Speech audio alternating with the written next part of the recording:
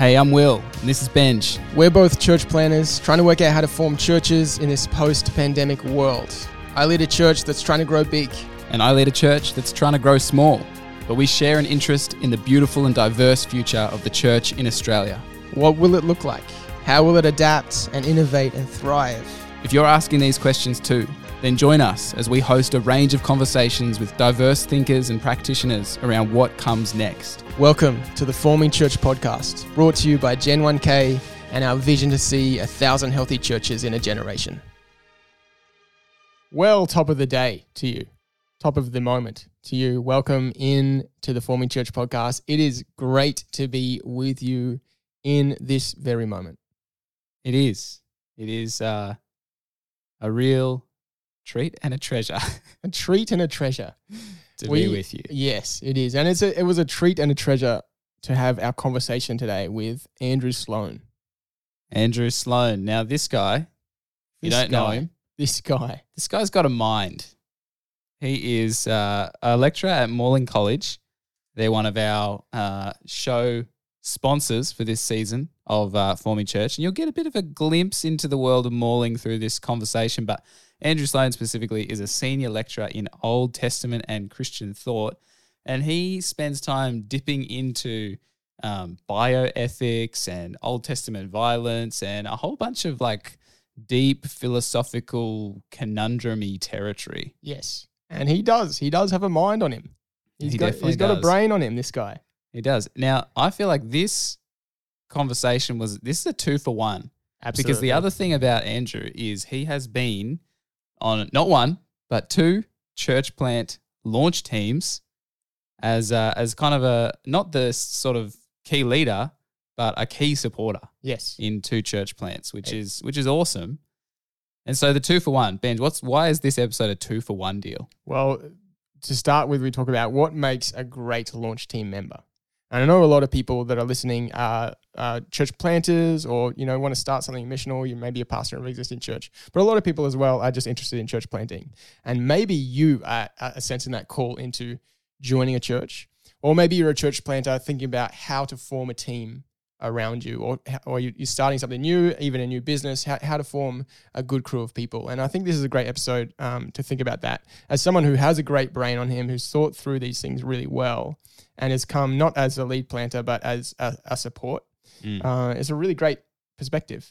And then at the end of the conversation, we start to talk about faith and work and how our faith and our vocation go together in a theological and a practical sense. So it is a great conversation. And it really, I feel like that second half of the conversation was, it just like was a flower that was sitting there just being closed and then it bloomed. It bloomed. And it was a grand vision Yes. of what faith looks like in the context of our everyday life. So enjoy the blooming. Enjoy the 2-for-1. Buy one, get one free. You didn't even pay anything. Suckers. Get 2 free. Get 2 free. Enjoy. This episode is brought to you by Morling College. As well as their great theological study options, Morling run free courses, open nights, and public events on topics like transforming vocation, faith in action, bioethics, and more. And if you're a church planter, they even run a church planting course called Sent. They have a range of scholarships, campuses in Perth and Sydney, as well as online study options. You can find out more at morling.edu.au.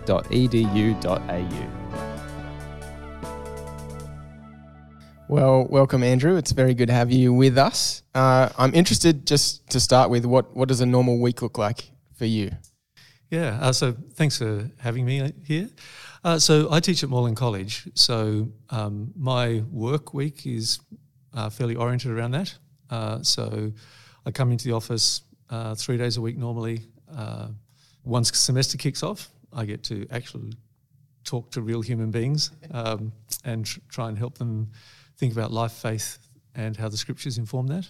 The rest of the time I read, I think, I write, I talk to people, do a bunch of stuff. So that's the work bit.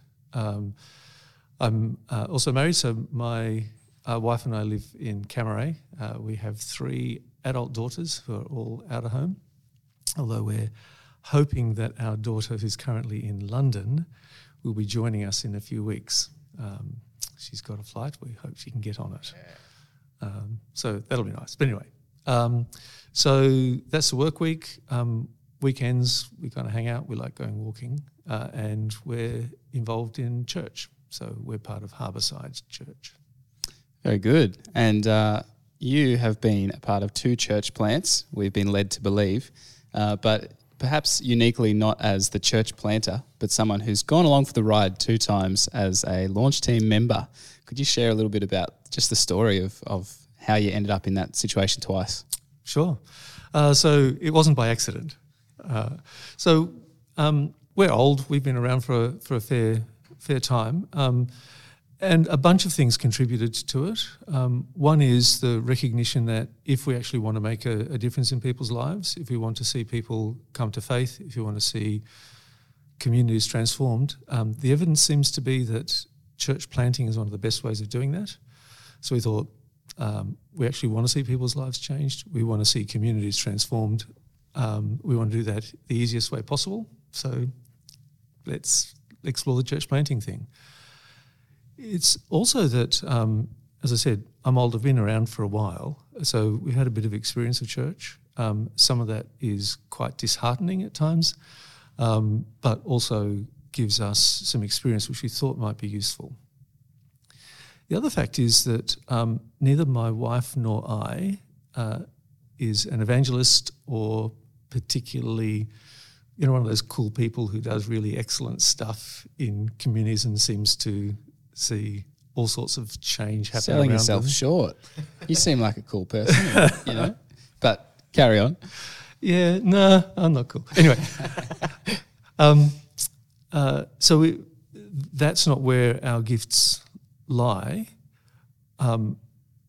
but I believe Jesus calls all of us to contribute to his purposes, seeing people come to know him, be reconciled to God and each other, and to see the world around them changed. So if we're not the ones who primarily do that, then what can we do to help those who are primarily called and gifted to that, to do that more effectively? And we thought, well, maybe just going along for the ride, as you put it, being part of the team, might be a good way of doing that. Because I think church planting can be pretty lonely. So just having people who are there praying, supporting, if they want to have a conversation, that kind of stuff. I think theology is helpful. So I thought that might be useful as well. Yeah. It is useful. Yeah, that's good. What would you say to someone who is a church planter, or they're about to start something, they're forming up a team, and they're thinking about who to invite, who to tap on the shoulder? Sometimes, as church planters, we'll just take any warm bodies, anyone that says yes.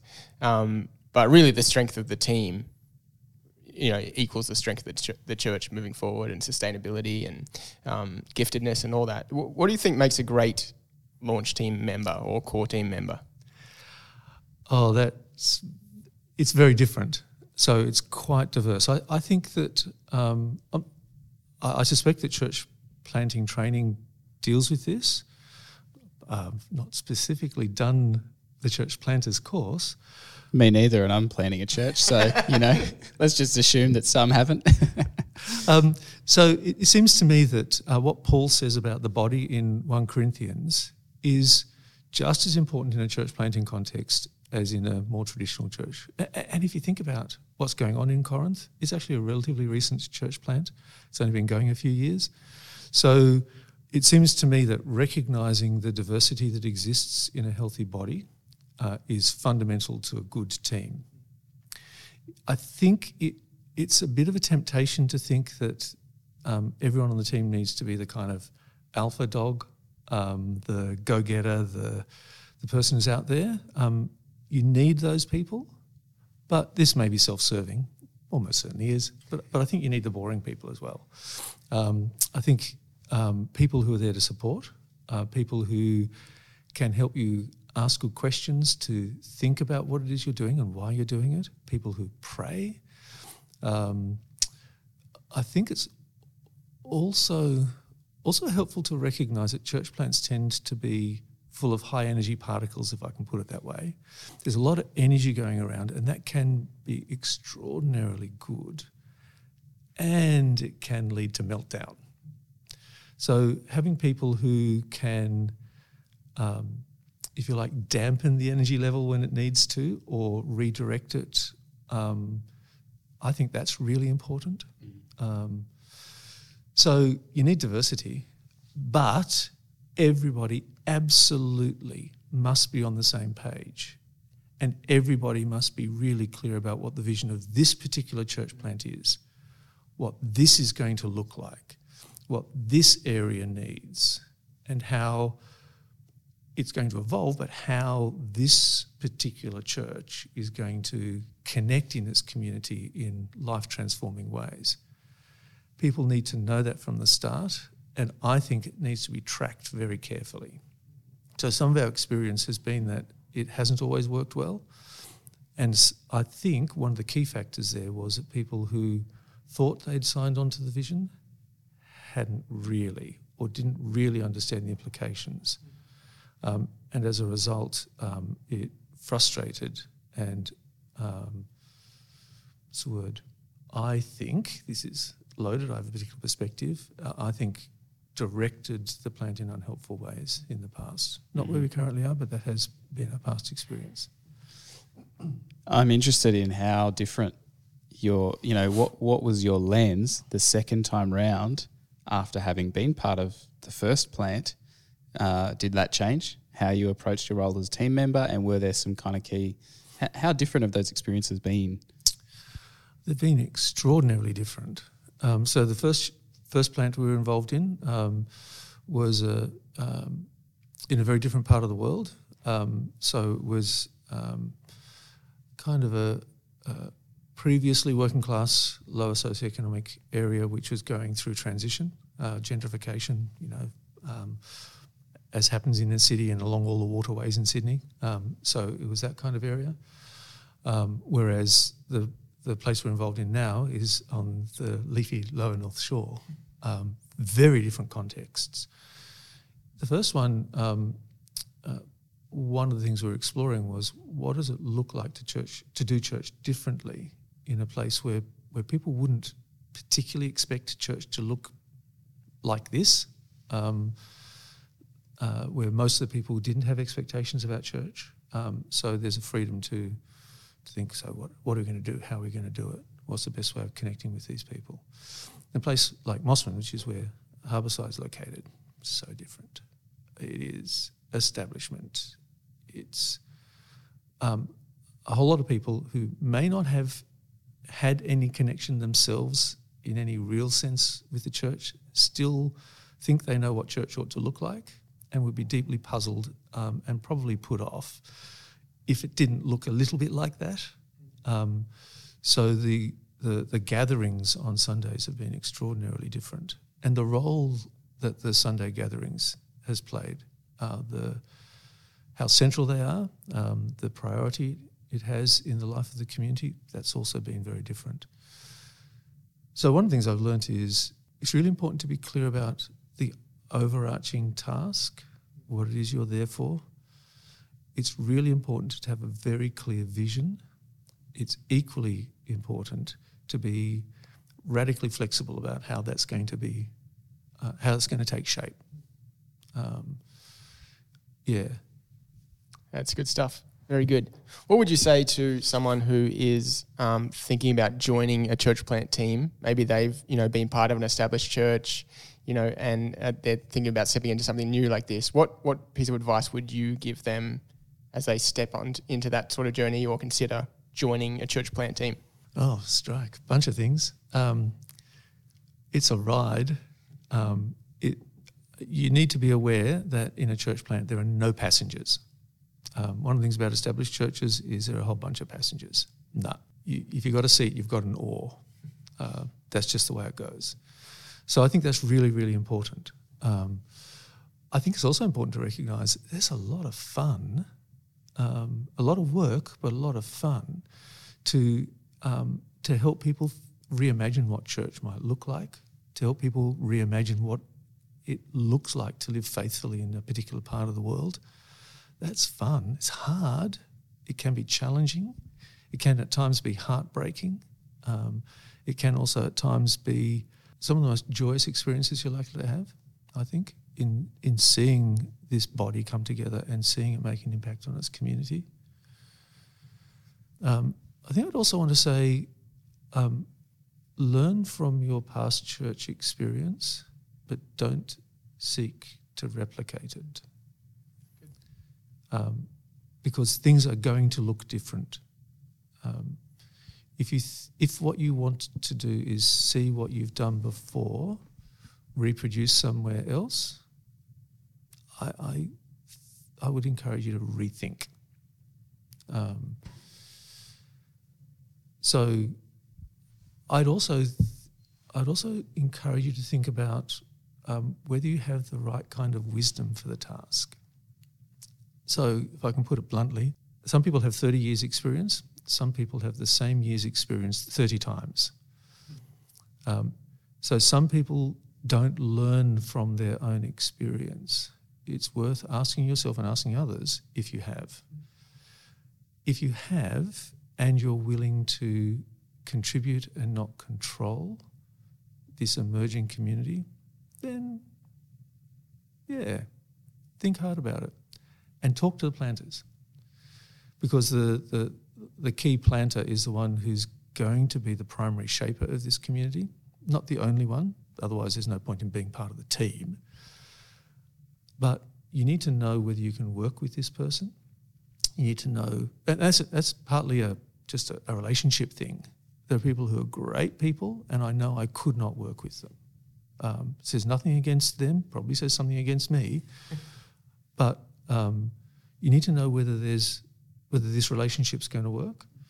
But you also need to know whether it's going to work theologically and whether the vision is one that you can buy, because you have to buy it and you have to invest a lot in buying it. A lot of great wisdom there. One of the things that you just sort of touched on was, to, I guess, honour the experiences you've had in previous church contexts but not seek to replicate it. I'm wondering what the learning you would want to kind of feed back the other direction, like from being involved in church plants. What are the things you'd want to say back to established churches that you've learnt that you maybe hadn't learnt without having those kind of lived experiences of being in the plant environment? Communities change and churches tend to change much more slowly than the communities around them. Often, unfortunately, both the culture and the demographics in churches look somewhere between 5 and 15 years out of date. So I would suggest it's worth looking around and asking about your church culture and your church demographics to see whether it does reflect the community in which you're a part. Now, it's not that you're a slave to that community, you're a slave to Christ. But the point of being in a church in a particular community is to make connections, to see the world around you change and people's lives transformed. So that's one thing. I think the other thing is, I ask questions. I don't have many answers. I'm a theologian, that's my job, to ask questions. But I think it's really helpful for churches to ask good questions. And it seems to me, very simple questions. The questions that most churches and people fail to ask are, what is this thing and what is it for? We often think we know the answer to that, and very often we're wrong. It may be that used to be the case, but it may not be the case anymore. So that relates to the big picture, like this church. What is church? Simple question. It's a very complex thing to answer. And what is the church for? Now, the short answer is obviously it's there to glorify God. It's there to be both the product and the bearer of the gospel. But what does it look like here? What is worship? And what is it for? Again, to glorify God, but it does other things as well. And if worship is a practice in which we engage as a community in the glorifying of God in such a way that God is honoured and we are transformed. How do we do that here and now? What are the best ways of doing that? How do people connect with each other and with God? Music is often very helpful, not always. So what is it and what's it for? And is it achieving the aim it exists for? And if not, then what can you do to try and shift it so that it now does? Simple questions, but I mean, they're the questions you have to ask in a church plant, I think. I think they're actually the questions you ought to ask as a church. Yeah, they are. There's some very simple, clarifying questions with very big, complex answers, which is often the case, right? But you're sounding a lot like Tim Sorens, who we interviewed in our first season, which if you're listening to this and haven't listened to that episode, I would recommend that. And I guess to those questions, there'll be some universal answers. Right. But then obviously some very contextual answers as well. Yeah. And I think that's probably some of the beauty about the movement of Christianity, of church, is that it has shifted and changed. Right. And part of what you were alluding to is that, you know, even in the case of 10 or 15 years, the culture can move way beyond where the church has. Right. Do you have any insight into how to set up maybe some systems or some markers or some triggers of how to continually ask those questions? It's pretty easy. So I'm a church planter, 2 years in. It's pretty easy. I think without COVID, we probably just would have, charged on through what we're doing. COVID's caused us to ask big questions again, right, which is a good thing. But I can see it very tempting for church planters who have put all this energy into starting something. It's going self-sufficient, to not ask those questions again. Yep. What advice would you give to planters, teams to continually to ask those questions? Schedule it. So I think the whole bunch of things, so speaking from a Baptist context, there are a whole bunch of things which traditionally Baptists have done as part of how we do church together. And one is the regular meeting thing, the whatever you call it, the members' meeting, we'll call it that. That'd be a great opportunity to, at least once a year, perhaps at every meeting, ask a question about one of the things you're doing, and try and ask it honestly. It's really, really, really, really, really easy to ask questions self-interestedly so that you get the nice, comfortable answer that you'd like to hear. So thinking about who ought to be on a church planting team, you need the loving, honest rat bag. Somebody who'll tell you that you are now the naked emperor, and you need to rethink what you're wearing. So I think structuring it in as a regular part of what you're doing, however it evolves, the church plant will develop leadership structures. It ought to be written into, I think, the agenda, however formal or informal that is. The agenda of every team meeting ought to be asking those questions again. One way I think of triggering some of the uncomfortable answers is, are we now being driven by the programs or the structures that we've put in place? And are we, in a sense, serving those programs and structures rather than, as was originally the case, rather than those programs and structures being put in place in order to achieve some kind of end? So asking the question, is the program now running things, or are the people and the connections that we're trying to establish? Very good. We came out of a church where Craig Corkill was the senior pastor, and he would always talk to us about that difference between being in ministry versus on ministry, and having to schedule and actually make sure you had time to get that bird's eye view. And actually, because when you're in the thick of it, you just feel like you got to keep going. And I think a lot of people, if they don't, it's nice to aspire towards the bird's eye view, but if you don't schedule it, if you don't have it kind of as a concrete action step, then it'll always be something you continue to push back. Yep. Yeah, so there's some great wisdom there. And I heard, the sort of giving permission to the right kind of people that you know are going to ask those questions and are going to be candid is another really important thing I heard there. Yeah, I guess that comes down to forming a team as well. Like how do we invite those people in that might be actually a little bit uncomfortable for us, as leaders, but people that are going to speak truthfully, ask good questions, sometimes irritate us. That's a real kind of prophetic biblical role, in a team. And so we need to create space and be big enough leaders to create space for that. Yeah.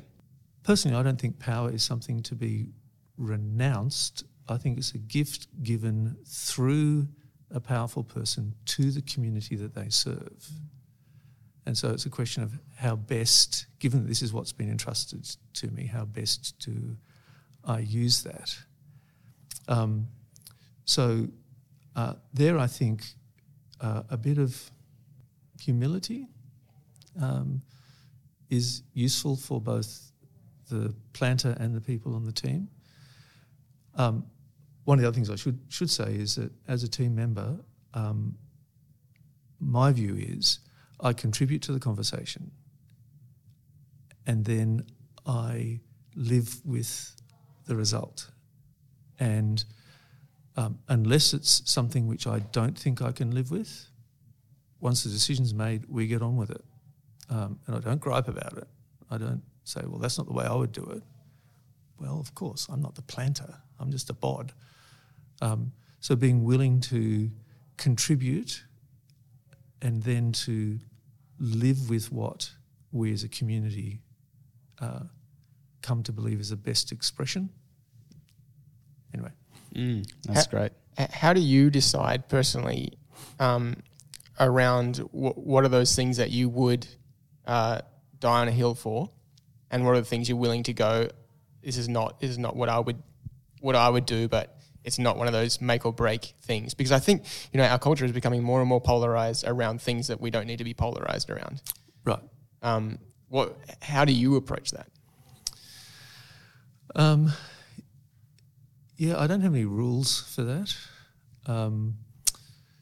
I've not, thankfully, been in the position where it seemed to me that the church has effectively defected from Christ or the gospel. I mean, that's an obvious one. How you figure that out, that can be hard. I think it's important to recognise, though, partly it's mapping my theological landscape. Now, this is an uber nerd thing to do, but nonetheless, it seems to me that whether you have it explicit or implicit, a map is really helpful to think what is central. What are the things? There is a hill on which a bloke died for us, and we can't run away from it. But what else is on that hill? So what's central?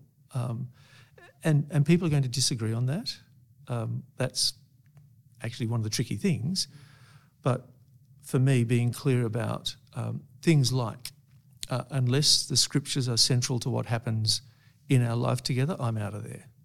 And unless they're honoured as that which is the fundamental shaper of our life and community, I'm out of there. Unless Jesus is proclaimed as the one who transforms broken people in a broken world, I'm out of there. Unless we truly recognise that the Spirit is at work amongst God's people, whatever form that takes, and I'm not particularly Caro, but unless we really recognise the Spirit is at work, unless we're in the business of seeing people reconciled to their Heavenly Father and brought into the household of God, I'm out of there. That's pretty blindingly obvious, really, isn't it? A whole bunch of things which I think, well, I think you're wrong about that, but I can live with that. Particular example, the church we're currently involved in, the lead planter is a For those of you who know these categories, a soft complementarian in relation to gender and ministry, quite soft. I'm pretty hardline egalitarian. We talked about that. I made sure he understood that that's what I believed, and I pressed him on what that looked like for him. And I thought, I can live with that. I can, even though I think you're wrong theologically, the way that this is going to be expressed in the life of our church, I can live with that. I've been thinking a bit lately as well about the presence of difference in a community gives permission for the presence of difference. And as soon as we divide over every little issue, we actually create a system where our churches can't hold polarized views in tension. So I think being able to articulate it and then humbly accept that this difference is its own way of living out that value. Andrew, one of the passion areas for you is around the integration of faith and work.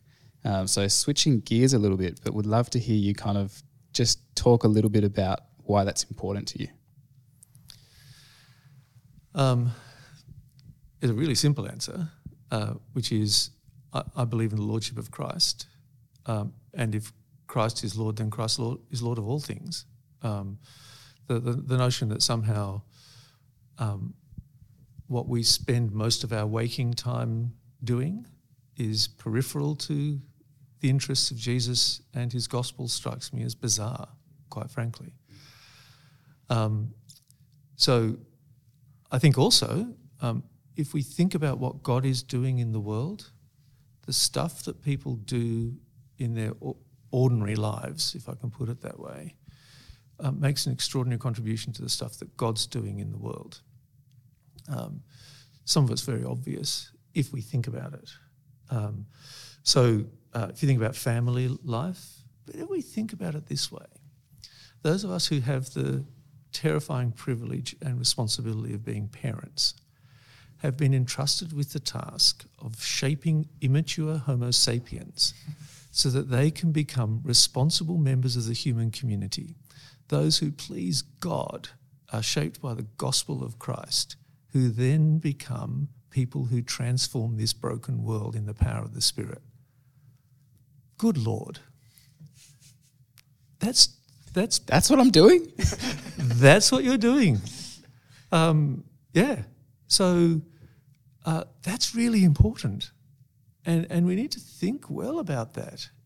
And indeed, think about how we think about families so that they are goal-oriented in that sense. So yes, we want our children to believe in Jesus, but we want them to believe in Jesus for a reason and with a purpose. So what does that look like? So that's family life. So, and then think about the kind of stuff that people do with their time. Now, some of it seems really mundane and quite awful. So one of the things I'm very glad about is that I am not in waste management.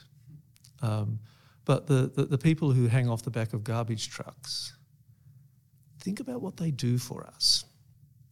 They make sure that our cities don't pile up with crap. They make sure that the stuff which is otherwise going to rot in our gutters and kill us doesn't. That strikes me as a pretty important thing that God is doing in the world in order to ensure that the kinds of communities we find ourselves in can exist.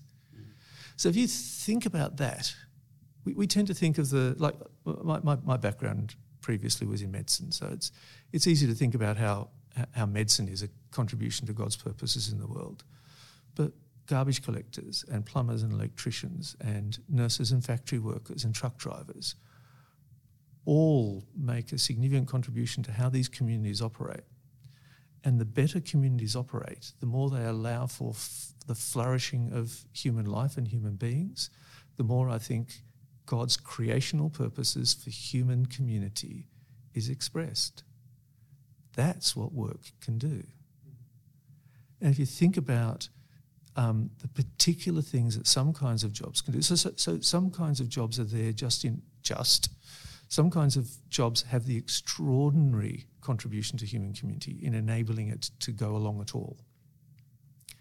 Other kinds of work is oriented to trying to understand where our communities are going wrong, how our patterns of living are damaging us and the world in which we live, and seek to correct that. And if God is in the business of shalom building, which I think is fundamental to the gospel, then those things which actively contributing to the furthering of God's shalom-making purposes, it seems to me, are a clear expression of what God is doing in the world.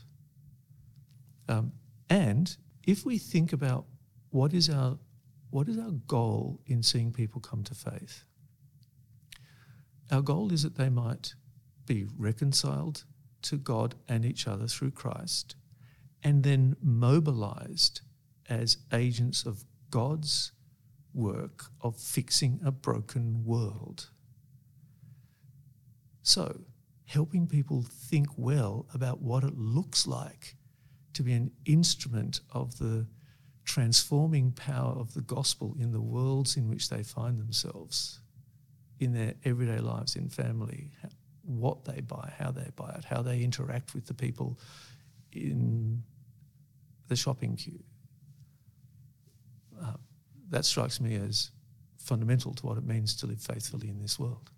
Yeah, it's beautiful. It's a beautiful, expansive view of the Christian life. And it goes back to our question before, what is the church for? The church isn't for itself. It's for, being fruitful and multiplying, for joining God in the restoration of all things, bringing shalom, new creation.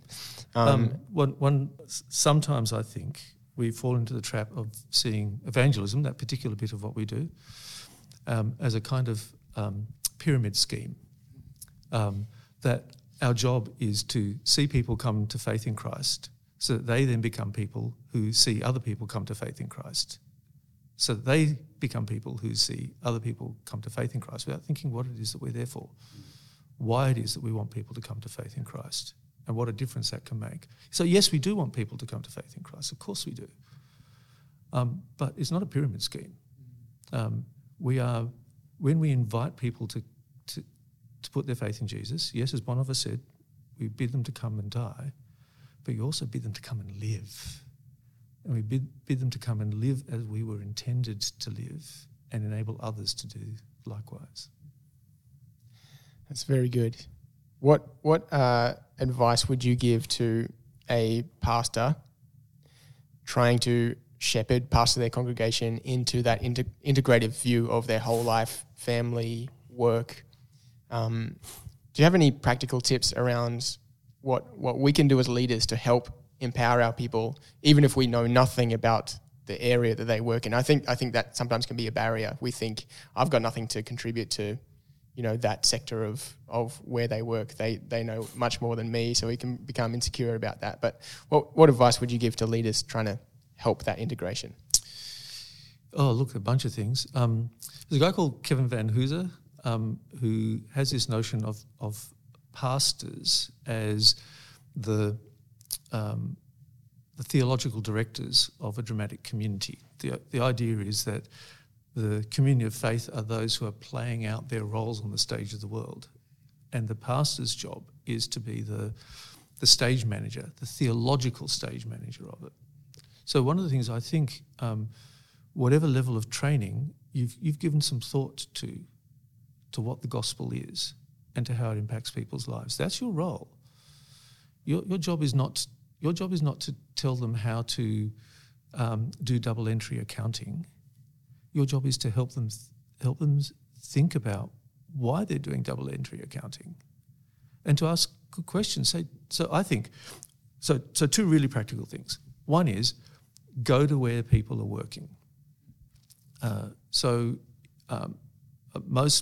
Most pastors are involved in visitation.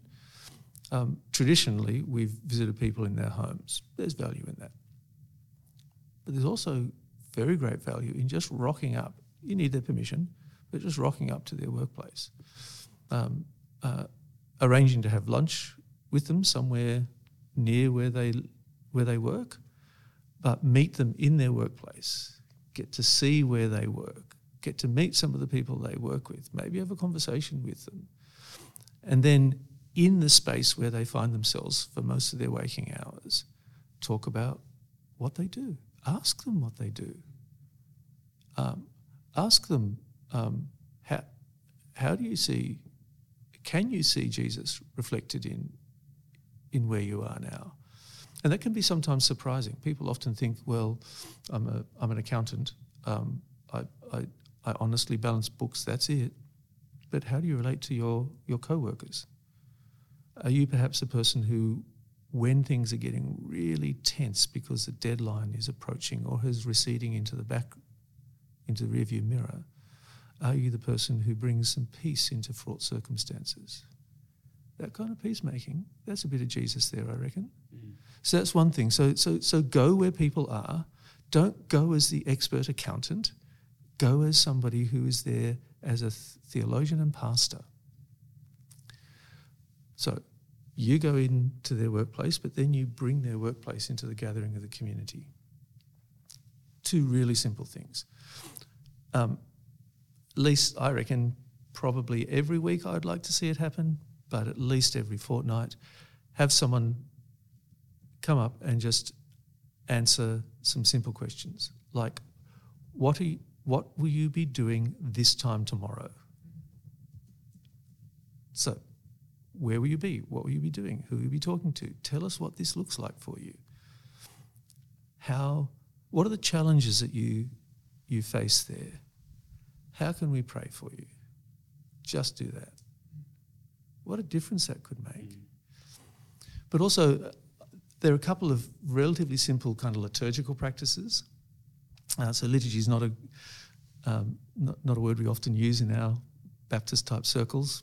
We all have a liturgy, it's just often ill-formed. But anyway, there are some liturgical practices we can do. And I think one is a bunch of people have talked about this. There's Wilson and Kamink have written a really interesting book thinking about how we can rework the old harvest festival. Don't know if you know anything about the old harvest festivals where people would bring their crops. So for agrarian communities, at harvest time, they would bring a basket of stuff that they'd grown and they'd bring it in as an act of worship and for that to be distributed to the church community and to those in need around. Pretty cool, hey? If any of us bring the product of what we've grown, it might be a rose from our garden. Most of us don't do that. But let's think about how we can rework something like a harvest festival and ask people to bring the tools of their trade or something that represents their work. So it might be, if someone's a stay-at-home parent, they might bring a nappy, please a clean one. They might bring a calculator or a stethoscope or a bedpan, again, please clean, or a screwdriver or a phone. So they're invited a week or two beforehand to think about this, to plan about what it is that they're going to bring it to church, and as an act of worship, bring it down to the front of the church. You might lay it on the communion table or on the cross, and in doing so, celebrate and repent. Because there are some things that people want to say, thank you, Lord, for the ways in which I have seen you at work, but also forgive me, Lord, for the ways in which I have either failed to do something I should have done or have done something I should not have done. So make it a lived liturgical experience and leave it there. And at the end of the service, have whoever's leading bless these things and the people who use them. And as the last thing they do, go down, be blessed, and leave with the tools of their trade, now shaped by Jesus and the gospel. I love it. This is very good stuff, Andrew. Thank you so much for the plethora of wisdom and really practical suggestions there. I love that. Where can people kind of follow along with some of your work and some of the things you've shared? And I guess in that is the connection to Morling College, and maybe if you want to share how people can engage with life at Morling. Sure. So this is one of the areas I teach in, so particularly the integration of faith and work. Church planting, people who know what they're talking about do that, so Mike and others. But the whole life discipleship, faith and work stuff, Keith Mitchell is also involved in that. A bunch of us are. So there are some specific things that we do. Later in the year, so most years we'll run some subjects which talk about this kind of stuff in one way or another.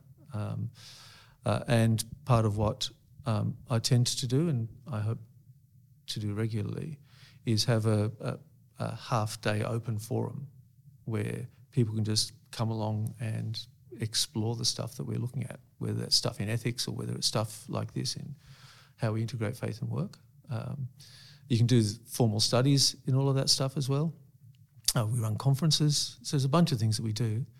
I think it might also be helpful to be aware of some of the networks that are out there. So there's some really good stuff. There's the Theology of Work project. So if you just Google Theology of Work, there's actually a Theology of Work commentary, which has got some good stuff in it. Some that I think, yeah, but there's some good stuff in that as well. The Theology of Work project is a group in the States called Oikonomia. Yeah, Oikonomia. So you can Google them. Here in Australia, we're developing what we're calling the Transforming Vocation Network, which is trying to bring people who are engaging in careful thinking in theology of work, in what work-oriented church ministry might look like, and the workplace issues. So those three areas, bringing them into conversation with each other. So it's just Transforming Vocation. Can't remember the website, but if you do Google that, you'll find it. And there are a bunch of people who are writing in this area. So I mentioned there's a couple of guys in the States, Wilson and Kaemingk, Kaemingk.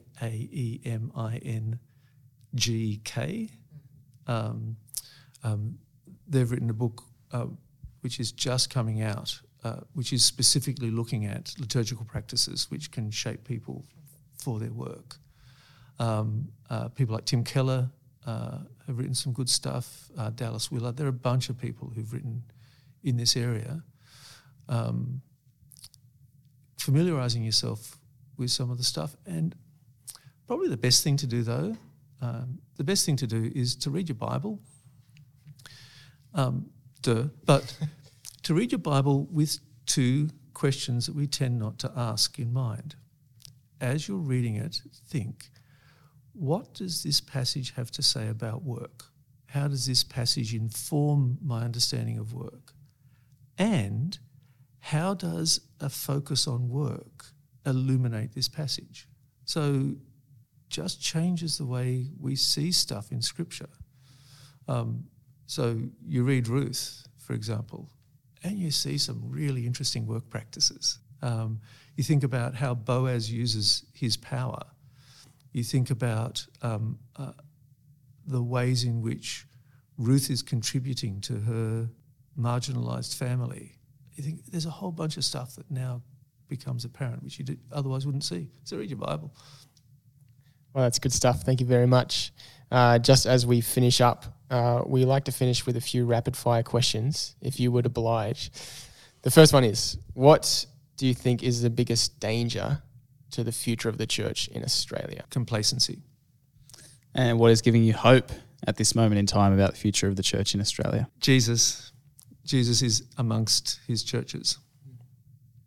You've answered this a little bit, but what's influencing you now in terms of books or podcasts or, specific thinkers in any area? What are you listening to and giving your ears towards? Oh, a bunch of things. One of the most important people in shaping my thinking has been a guy called Nicholas Wolterstorff. He's an American Christian philosopher. He's written some amazing stuff. I disagree with him on a bunch of things, but really, really helpful. I've been thinking quite a bit about distress and lament, particularly in light of the circumstances we find ourselves in. I've been thinking about that for yonks. So reading stuff on lament. Tom Wright's got some okay stuff on that, but there are a bunch of people who've been writing on that. Yep. Very good. Okay, if you had one book that you have infinite copies of, it's always in your back pocket, you can give it to anybody you meet, what's that book? Nicholas Wolterstorff's book, Until Justice and Peace Embrace. What he does in that is articulate the notion of shalom and explore what that looks like theologically and practically in economics, in politics, aesthetics, so art and how art can be an expression of and contributor to shalom. It's a great book. Old now, like 40 years old. Great book. Sounds good. I'll add it to my list. What would be your 2 or 3 practical sentences that you would give to someone who is about to start something new, church planter, or they're about to launch into a new role in work, or they're about to step into something new? What would you say to them? This is going to sound hopelessly pious, so I apologise. Pray a lot. Find wise, godly friends. Pray with them. Talk through what it is that you're considering. Read your Bible. Both go to places that you're familiar with and choose a book that you haven't read. If you read the Bible every year, then maybe one that you haven't read for 11 months. If you haven't read all the way through the Bible, find a bit that you've never read before and just sit down and read it. And read it with an openness to what the Spirit might say to you. Awesome, Andrew. Thank you so much. I've heard in this conversation both a reaffirmation of what we might see as the basics, the fundamentals, the kind of essentials, as well as some lenses to see those things in very, what might be for some people, kind of revelatory and fresh ways. So thank you for bringing both of those things to this conversation. You're very welcome. I've enjoyed it. I hope it's not been completely useless. Certainly not. This episode is brought to you by Baptist Care, a leading non-profit Christian organisation serving the aged and people living with disadvantage for over 75 years. Did you know that as well as providing residential aged care, Baptist Care's Hope Street sites create safe spaces for disadvantaged and distressed individuals facing issues such as domestic violence, homelessness, mental health, or addiction issues? If you want to make a difference in your community, then volunteering with Baptist Care is a great way to do that. You can join the team as a pastoral care volunteer, or help serve at a Hope Street site, or visit residents in aged care homes. On Foreman Church, we're always talking about ways the church can connect with the neighbourhood, and volunteering with Baptist Care is a fantastic way to do that. To get involved or find out more, visit baptistcare.org.au. There you have it. The wisdom, the mind, the stories, the perspectives of Andrew Sloan. Yes. I loved that idea around the Harvest Festival. Very good idea. I think I'm going to steal that. Well, I think he gifted it. I don't think it's stealing. Yeah. Okay. I feel like it was pretty... I'm going to receive that gift, and I'm going to put it in full bloom into my church community at some point. I think it's just such a good way, and I think our practice, our liturgy, the events that we do actually form us. Our structures do form us, and so I love thinking through this stuff and how we continue to commission people, send people into their workplaces, their vocations, what they spend a lot of their time doing. Yes, that is a very good takeaway from this conversation, and definitely I love the very practical examples and ideas Andrew gave. I think my takeaway, from the first half of the conversation around being a great launch team member, I really like that Andrew, I think he was a bit harsh on himself, but I like that he just identified himself as kind of a boring part of the team, and kind of that idea that in a launch phase, there's a lot of energy and there's a lot of ideas. There's a lot of crazy entrepreneurial people, maybe like us. But to find some people on your team that can be like that deep current, that sort of deep, stabilizing calm, force, stabilizing presence. Sometimes a bit boring. Sometimes maybe asking a question that is a bit uncomfortable if you're just trying to move with the high particle energy. So I think that's a takeaway for me to really include on any team those kind of calm waters. Yeah, good thing. Let us know what your takeaway was in the Forming Church Facebook group, or you can leave a review. Tell us what you liked about the podcast. You can gift it to a friend, and they might receive it. Indeed. Catch you next time, friends. Hey, it's Jamie. Join me and some friends next week for a roundtable discussion where we unpack the ideas from this episode and what they look like in different contexts.